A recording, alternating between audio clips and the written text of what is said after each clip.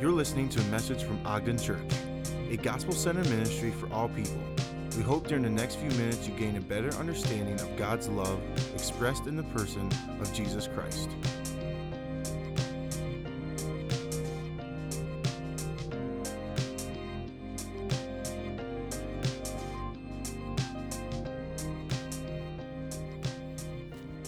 Well, I don't know about you, if you've ever experienced something that was unbelievably difficult to describe to other people. Maybe it's a sunset or a situation where you just were blown away and then you tried to tell somebody about what your experience was, but you couldn't figure out a way to articulate what had happened to you. I've had a few experiences like this. One happened with my son. We were in Chicago, and my son, myself, and a friend of ours went and saw the Blue Man Group. I don't know if anybody's had this experience. It's fascinating.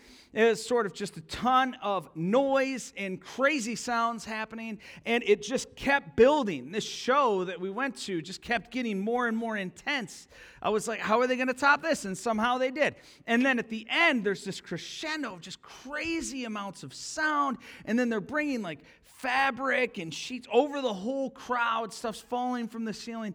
It was unbelievable. And I was sitting there thinking to myself, like, man, I don't know how I'm even going to tell my wife what we just experienced. This is like wild what's happening here.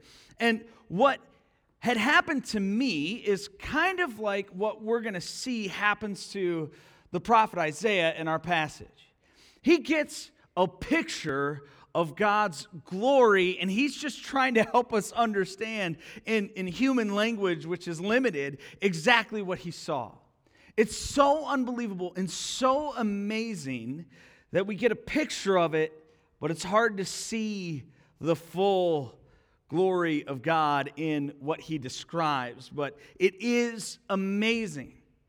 And over our series leading into Christmas, we're going to look at characteristics of God. And this week is God is glorious. This is so important for us because what we often have the tendency to do is make God smaller or easier for us to understand, or more like just sort of a really good guy. God is glorious and amazing and incredible. And so we need to never forget how just amazing and glorious God is. There are three things that we see with God's glory in this passage. There's revelation that takes place to the prophet Isaiah. He has a response to God's glory, and he is renewed. We see revelation, response, and renewal. In the first 4 verses, he gets this picture. He sees just how incredible and amazing God is. Listen to how this is described. In the year that King Uzziah died, I saw the Lord high and exalted, seated on a throne, and the train of his robe filled the temple. Above him were seraphim, each with 6 wings. With 2 wings they covered their faces, with 2 they covered their feet, and with 2 they were flying. And they were calling to one another, Holy, holy, holy is the Lord Almighty. The whole earth is full of his glory. At the sound of their voices, the doorposts shook, the thresholds shook, and the temple was filled with smoke. He walks in, and this is an incredible scene. It's actually set up in verse 1 where he says, in the year that King Uzziah died. The king has died. This is the guy who's supposed to lead God's people. He's God's chosen king for the chosen people. He's dead, and you would think that there would be an opportunity for people to be very stressed, very scared, and uncertain. And what God does for the prophet Isaiah is he says, no, I know your world might be in chaos, but step in to my throne room. I'm going to give you a picture of who I am. And the prophet looks, and he sees these incredible creatures just flying, and they can't even hardly stand to be in God's presence. They're covering themselves because God's glory is so radiant and amazing and powerful. They're just covering themselves, saying, Holy, holy, holy is the Lord God Almighty. The whole earth is filled with His glory, and the train of His robe is filling the room, and smoke, and the room is shaking. He's seeing this incredible scene. You know, one of the fears I think that we have is we think to ourselves, is God really as amazing as I hope that He is? Will I be let down one day if I walk in and I see God? Will I have like this Wizard of Oz moment, right? Like I watched Wizard of Oz with my kids, and there's these people that they become sort of traveling buddies, and they all have an issue, and they need to go see the wizard, and he's going to solve their problem. And they get there, and the room's amazing. His voice is booming, but then he comes out from behind the curtain. He's just a dude. He's just a guy. It's like, you don't have power, and then he somehow like fake solves all their problems. Like, you really are courageous. You really are smart. And they like he just encourages them, and they somehow have the solution inside of themselves, even though he has no ability to actually solve their problems. This is the fear that we have. But what we find and what we see in this passage is the exact opposite experience. You see, we do have issues, and we are on a journey, and there is a destination. And our hope is to get into and be around the glory and presence of God. And when we find ourselves in that place, He actually is the answer. And what Isaiah sees and what we see is God is so much better. He blows away our expectations of His glory. These creatures are amazed, and they're just repeating and praising God, and there's distance between Isaiah and the throne. You see, up to this point, God hasn't spoken, Isaiah hasn't spoken. The only thing that we've heard is these angelic beings calling out the glory of God. Now, what's your picture of God? How do you think of God? Do you think of just a guy with a shepherd's crook who's carrying a baby around, like he's got a lamb, he's really nice and gentle and meek and like these are parts of who God is, but if we never gain a full picture of God's glory, we'll never truly worship Him and honor Him for who He is. Because if we don't think rightly about God, He doesn't become something that we worship and fully surrender to. You see, we want a God who can solve our problems, but not a God who tells us what to do. Like, hey, God, I want to bring all my problems to you, but will you just let me do all the things that I wanted to do in the first place? You see, when this revelation takes place, Isaiah all of a sudden maybe walks into the throne room with an idea about what his problems on earth are. He's like, the king's dead. I got some problems that I got to talk to God about, but his response isn't what we would think that it would be. He walked in there maybe thinking, well, God, I have some things that I need to tell you about and you need to fix. But he sees the throne room, and his response is something totally different. In verse 5, Isaiah speaks. He says, "Woe to me, I cried. I am ruined, for I am a man of unclean lips, and I live among a people of unclean lips. My eyes have seen the King, the Lord Almighty." He sees his own sin, his own brokenness, because God is so amazing and His glory is shining so brightly in this situation that it reveals Isaiah's issues. This is a guy who works for God. He's chosen by God. He's His prophet. You would think that he'd be a pretty good guy, but in the presence of God's glory, he's like, woe to me, I am undone. Like, I am unclean. The people I come from, we're unclean. We're not fit to be in God's presence. His glory reveals our sin. I don't know if you've ever been in a situation where they have black lights out, like maybe if you're a roller skater, we got a lot of roller skaters out there, or people who go bowling and they turn on the black lights, and you thought that the mustard stain came out of your shirt, but it's still there. Like the glory of God reveals even the tiniest of cracks in our hearts and our souls and sin. He's so beautiful and so pure that no matter how long we live on this earth, we will always have more to surrender, more to ask for forgiveness for. I had an experience recently where I thought something was okay, but because of the situation I was in, it turned out not being okay. I don't know if you've seen this movie. When I was younger, I loved the movie Ace Ventura, Pet Detective, one of my favorites, right? I've seen it probably 40 times. I don't have a log of this. It's not definitive proof, but I've seen it many times. And I thought, this would be great. This movie's hilarious. I'm going to watch this with my children. I don't know if you've had this experience. I got about 10 minutes into it, and I thought, nope, I'm shutting this off. Inappropriate. That's messed up. Why would I think about watching that with my young children? There's a lot of weird stuff in that movie. Why did it seem okay for me in one situation and then really wildly inappropriate in another? Because of the innocence of my children in that room, I thought completely differently about the thing that I was watching.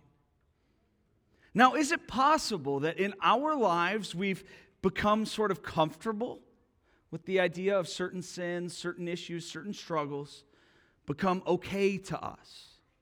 But then all of a sudden we step into a different situation and the glory of God pours into our lives and we start to see, whoa, I have some things that I yet still need to work on. I don't know about your experience with worship, but I've had a few really intense worship experiences. Like, God's omnipresent. He's everywhere, but there have been a few moments in my life where I've just felt God's Holy Spirit presence like powerfully. And in those moments, sometimes I'll just find myself weeping before God, realizing, like, Father, I cannot believe that you are so amazing, yet you still love me. Convicted of sin. It's interesting that he says, woe to me, I cried, I am ruined, for I am a man of unclean lips. This would seem to be a lower level sin, right? Like, he's not saying, hey, woe to me because I murdered somebody. Woe to me, I steal all the money that I have. He's not saying these are huge, high-level sins. It's even the smallest things that God cares about. That's how glorious and amazing he is.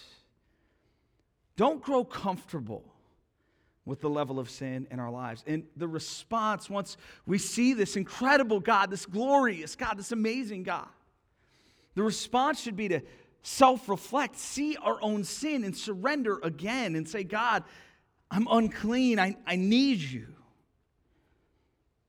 And there's good news here. It's not just, yes, God is amazing and you're sinful. Yeah, we have issues. We have things that we need to wrestle with, and God's glory reveals that in our lives. But God doesn't leave us there. He doesn't leave us just in the brokenness of our sin. Verses 6 and 7, God speaks for the first time to Isaiah. Then one of the seraphim flew to me with a live coal in his hand. God takes action to go toward Isaiah, which he had taken with tongs from the altar. With it, he touched my mouth and said, see, this has touched your lips. Your guilt is taken away, and your sin is atoned for. This is the interaction that happens between one of the seraphim and Isaiah. So I said God spoke directly. He's going to do that in just a second. The seraphim comes down. He goes to the altar, which is signifying sacrifice. So we need sacrifice in order to be clean. He goes to the altar. He grabs one of the coals from the fire, which signifies God's judgment. There's so much imagery in these few verses that is rich to help us understand how we relate to God.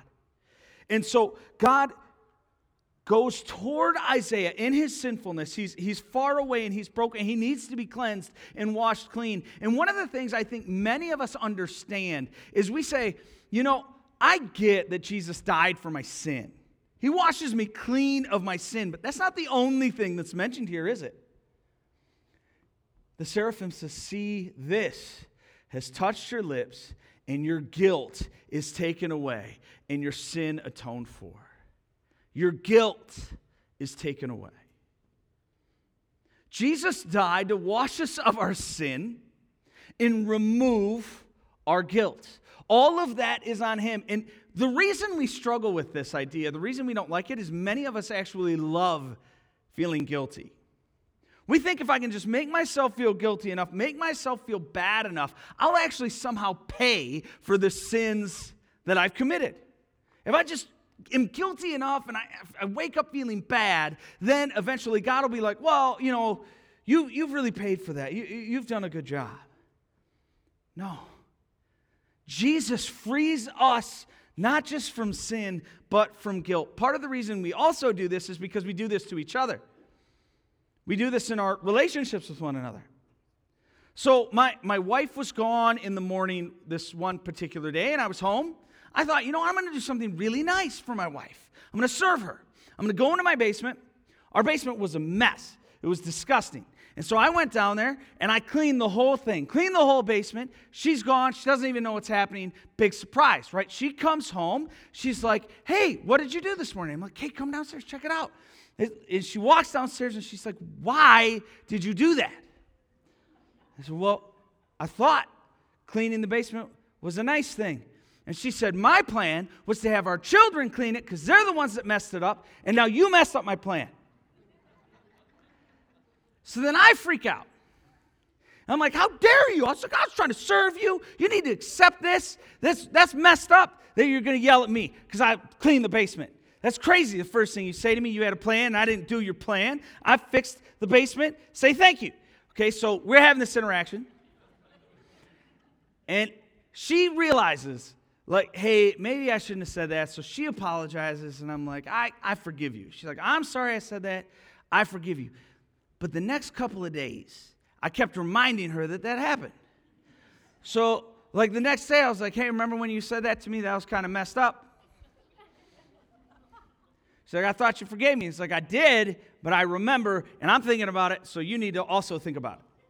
And then we do this to each other all the time, right? You think, well, if I'm upset about this, you're going to also be thinking about it. You're going to be upset, and then once I'm not upset about it anymore, I'll let it go.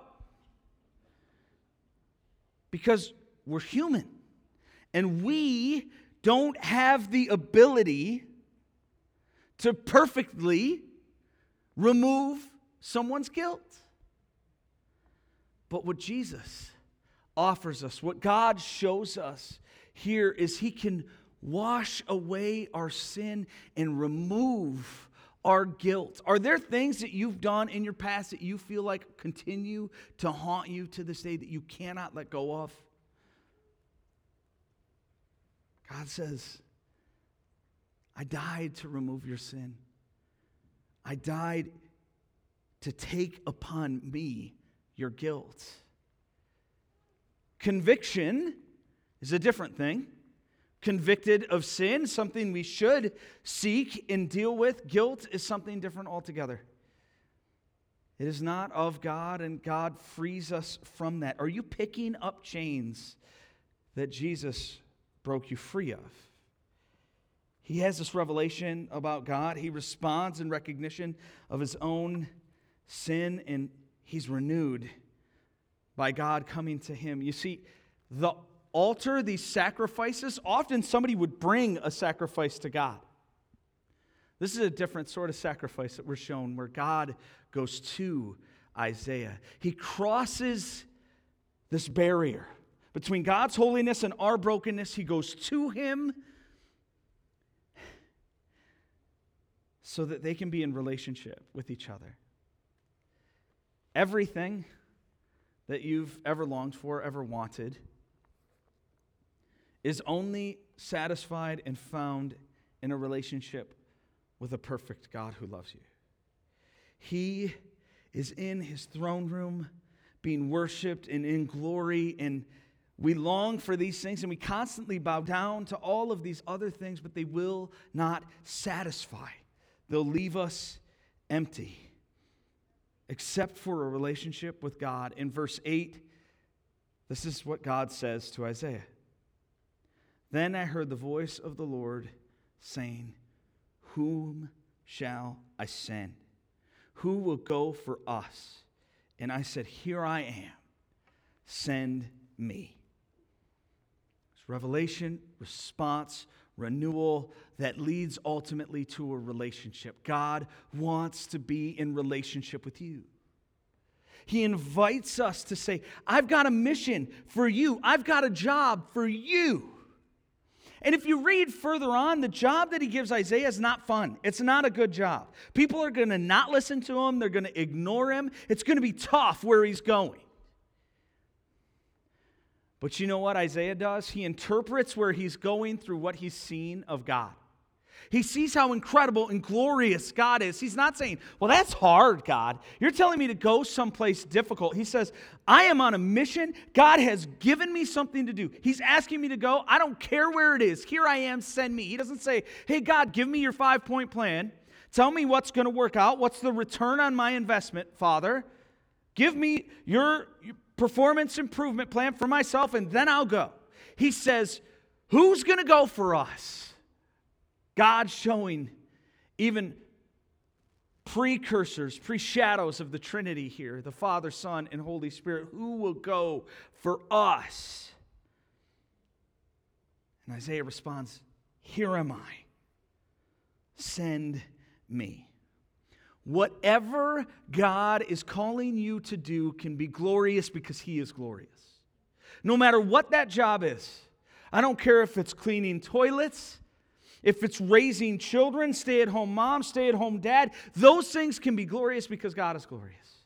You maybe sell insurance. Maybe you're a lawyer, a financial advisor. There are all sorts of different jobs that we can have. Every single one can be glorious because we serve a glorious God. When He sends us,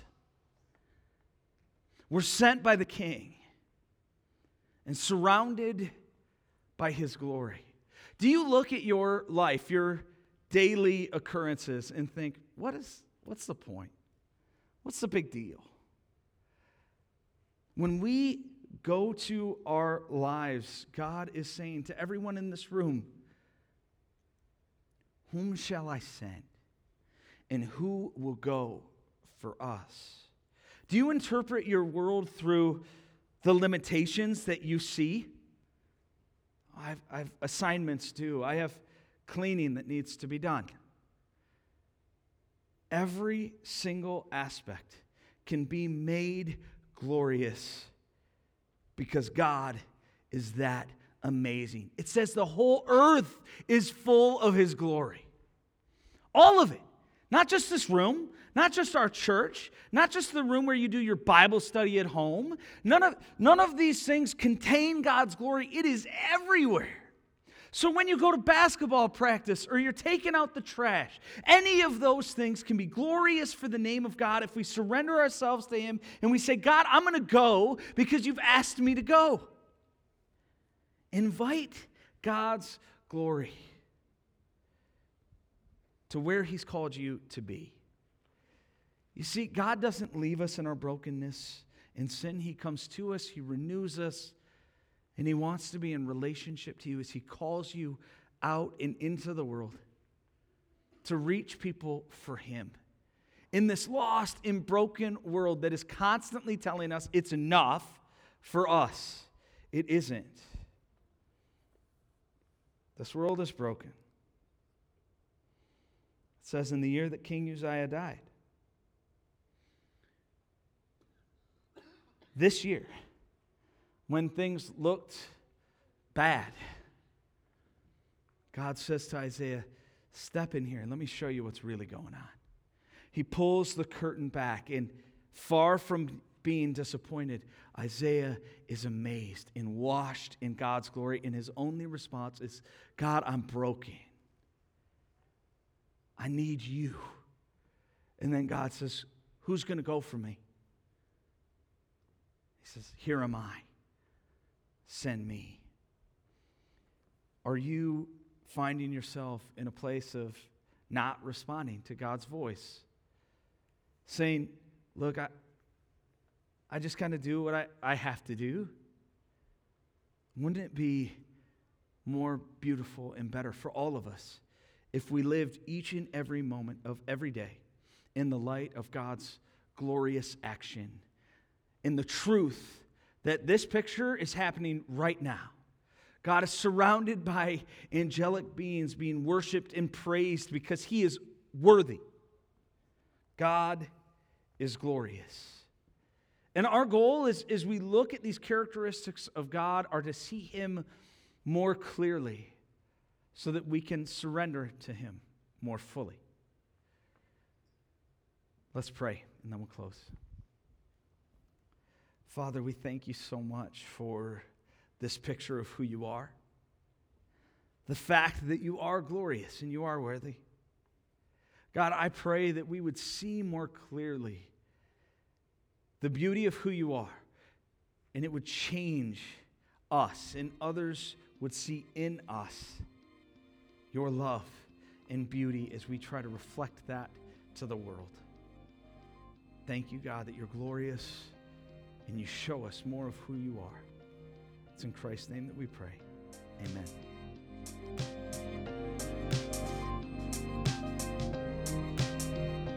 We hope you enjoyed this message. Please join us on Sunday mornings at 9:30 or 11 a.m. If you'd like any more information about Ogden Church, just visit our website at ogdenchurch.org or Facebook.